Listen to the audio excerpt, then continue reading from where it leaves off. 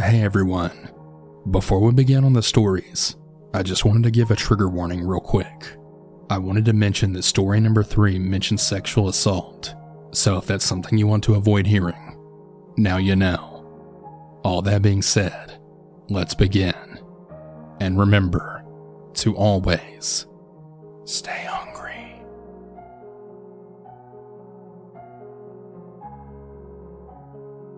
To preface the story, I'm now a 24-year-old female. I grew up in a relatively large suburb for most of my life, from kindergarten until high school graduation. I lived in a decent neighborhood where no crime occurred, as the city I lived in was also a very safe community.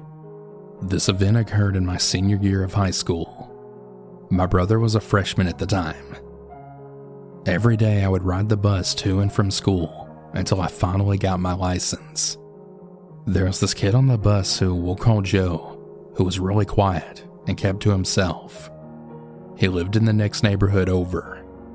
I would always try and make conversation with him because I've always been the type to include people who were alone. He never really talked back, but he would make creepy and weird facial expressions, which I took as him replying. He was mute. I never heard him speak. Not once. I eventually gave up, but sadly, he was bullied, and all throughout high school. I, being the rebellious teenager, I decided to skip school, and without my mom's permission. My friends texted me to tell me there had been a bomb threat to the school that exact day, and that they evacuated. Thankfully though, the actual planning of the bombing wasn't followed through. Later I saw on the news and social media that it was the kid Joe from the bus, and he had blueprints, a plan, and had begun making a bomb. He ended up in a juvenile detention center for the rest of his teenage years. He was later on released as an adult. Years passed and I saw a familiar face on the news. It was Joe again. He had made plans to blow up the local college he was attending. To Joe, I really hope you're getting the help you need and that you find peace in your life. I'm very thankful that you didn't carry out your plan, and I'm very thankful that I didn't lose my little brother that day.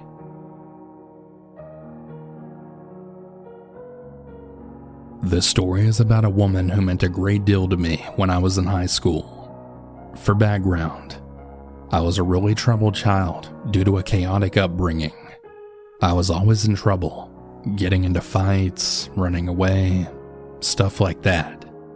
I flunked math class 2 years in a row, making me repeat a year in the dumbed-down version of math class. Well, I was flunking that class as well because of all of my absences.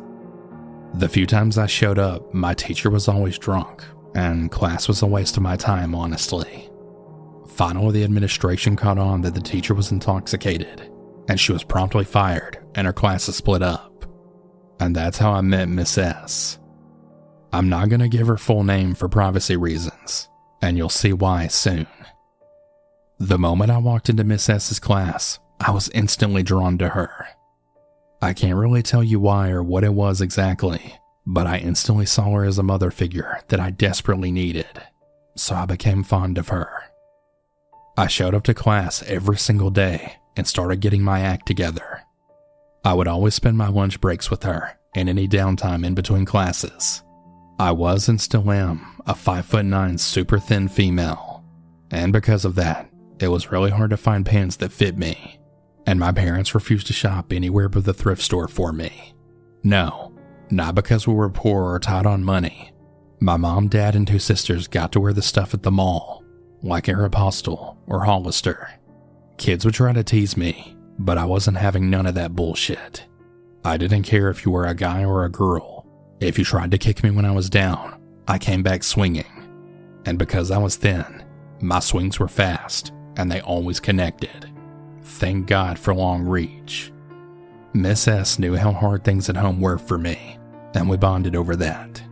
She adored me, and at one point CYFD got involved with my family, and Miss S talked to my parents about me coming to stay with her for a while. My parents were considering it.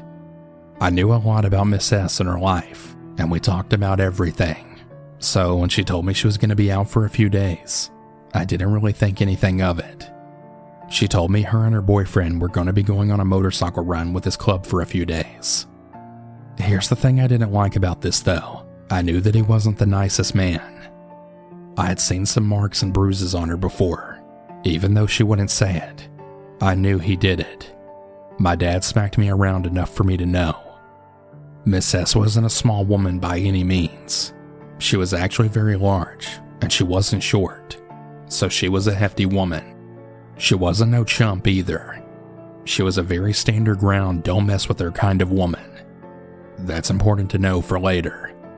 So like I said, she was going to be gone for a few days. She told me that she told the office that she was going to be out for other reasons, so I promised not to say anything. She showed me the lesson plans and all the things the sub needed to know while she was gone. This was a Friday, and she was going to be gone for the weekend and then return on Wednesday.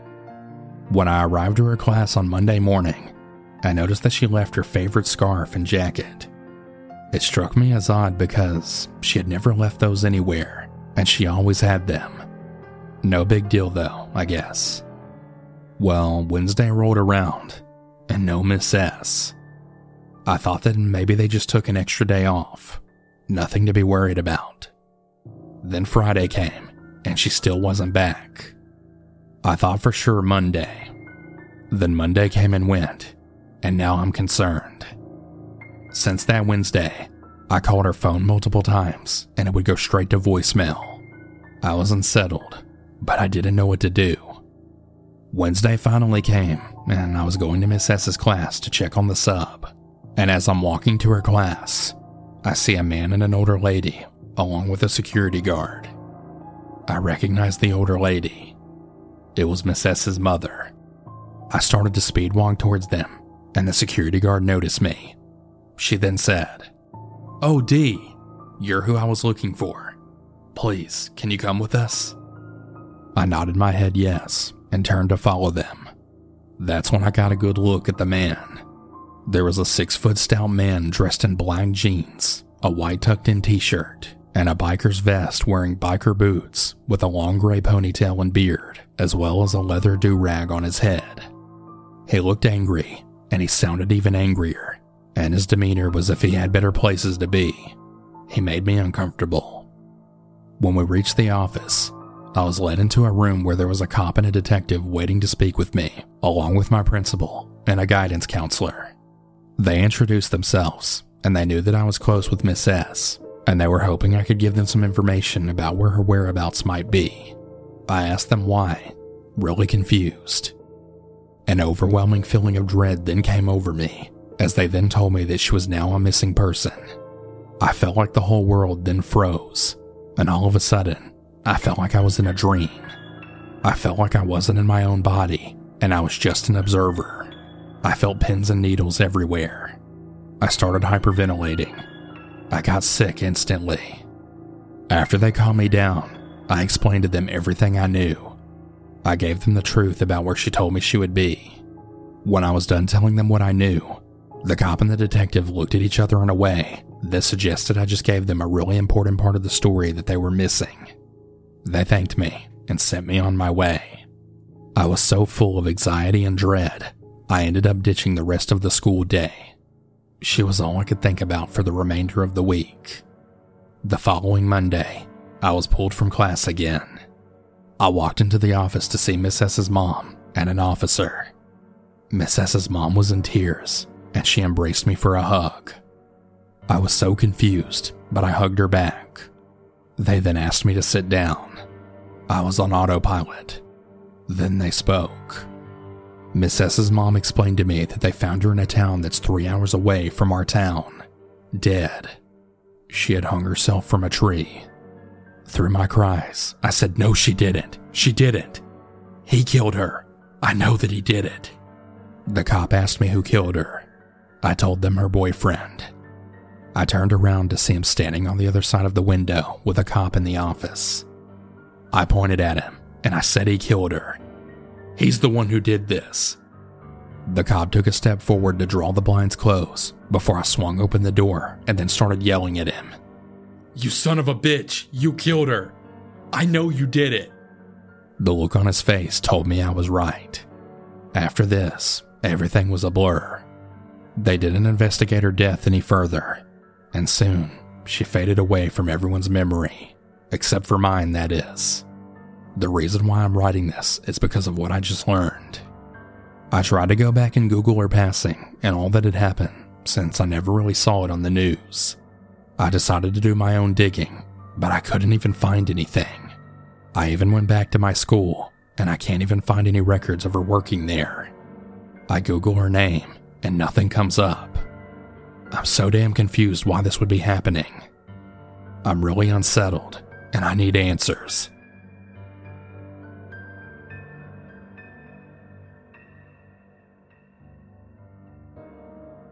This podcast is sponsored by BetterHelp Online Therapy. We talk about BetterHelp a lot on this show, and this month we're discussing some of the stigmas around mental health. For example, a lot of people think you should wait until things get really bad to go get therapy, but that's just not true. Therapy is a tool to utilize before things get worse, and it can really help you avoid those lows. I know several people close to me that use BetterHelp, and it's really made a difference for their overall mental health, and I really think it's something worth checking out. BetterHelp is customized online therapy that offers video, phone, and even live chat sessions with your therapist, so you don't have to see anyone on camera if you don't want to. It's much more affordable than in-person therapy, and you can be matched with a therapist in under 48 hours. Give it a try and see why over 2 million people have used BetterHelp Online Therapy. This podcast is sponsored by BetterHelp, and the dinner table listeners get 10% off their first month at betterhelp.com/cannibal. That's BetterHelp.com/cannibal.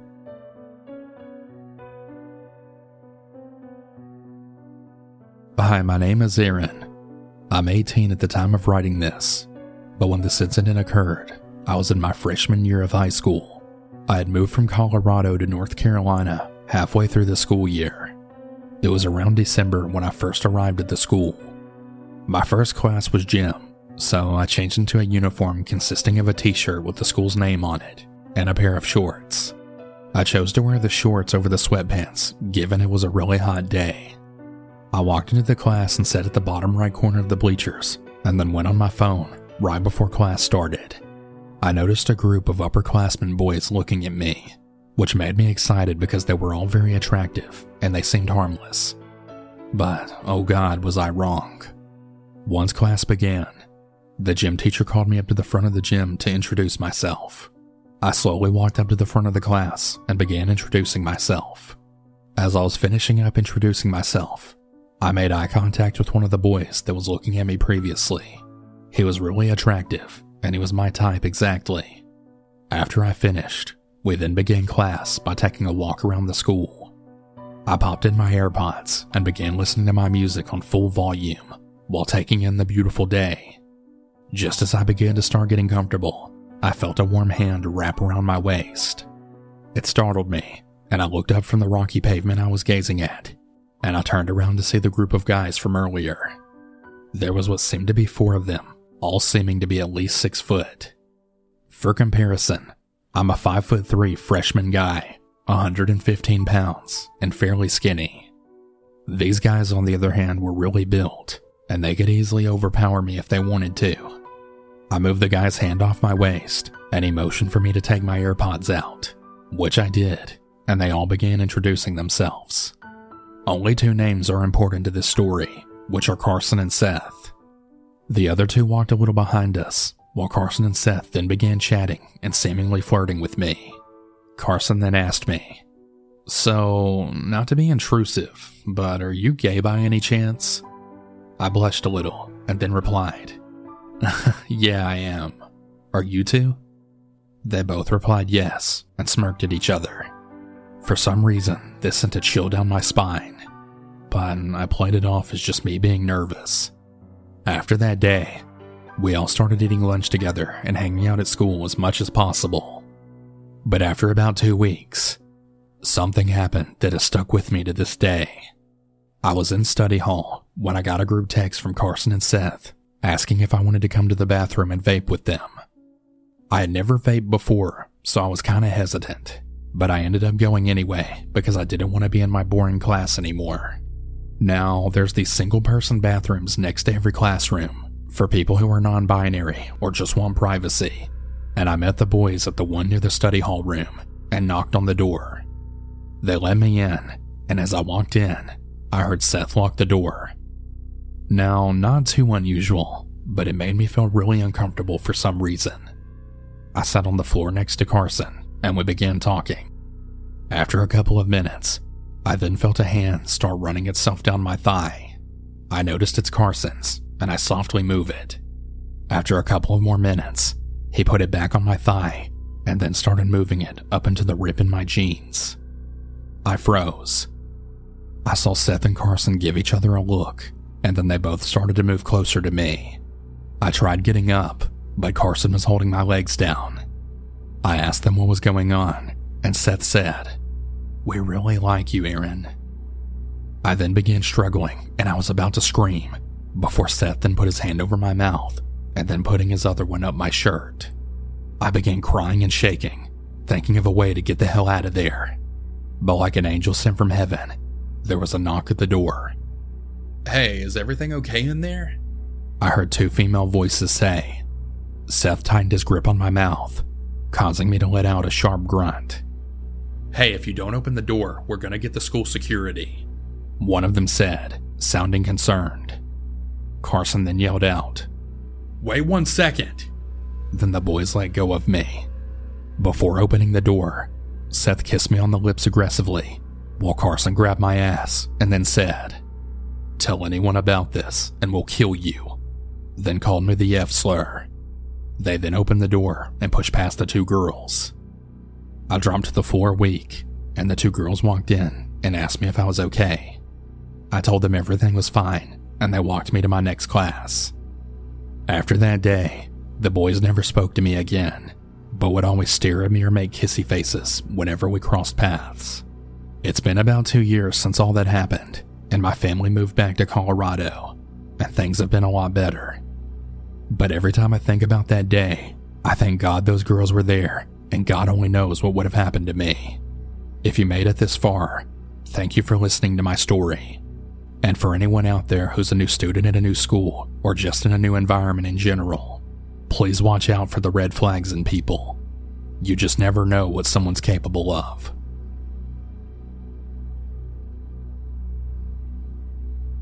This happened back when I was in the 6th grade. For some context, at my school we have soft and hard lockdowns. A soft lockdown is when the teacher just locks the door and everyone's a little more quiet. And a hard lock is just a normal lockdown. Anyways, this happened in my 3rd period history class. We were talking about some country in Africa or something. When our teacher was in the middle of his sentence, the intercom started. "Attention everyone, we're going on a soft lockdown," someone said. I immediately feared for the worst. I even asked the people around me if their homeroom teacher said we were having a lockdown drill. They all responded with no. I eventually calmed myself down, thinking it was just my anxiety. But all of that changed when the intercom started back up. "Listen everyone, plans have changed. We're now going on a hard lockdown," they said. It sounded like he was going to say something else, but he hung up abruptly. We all then went and hid right behind the teacher's desk. About 5 minutes later, I then heard gunshots coming from the other hallway. That's when the situation became real to me. I started to hug my friend, thinking this would be the last time that I ever saw her. Eventually, we heard footsteps coming down our hallway. The only noises you could hear were their footsteps. The gunshots started up yet again in our hallway. I was really terrified that a bullet would come through the wall and hit me or another student, but luckily they had moved on to another hallway. It sounded like they were going to the 4th and 5th grade hall. Now, my little brother was in the 4th grade at the time. I was just praying to God that no one would die here. Sadly though, one person was in the bathroom and they got shot.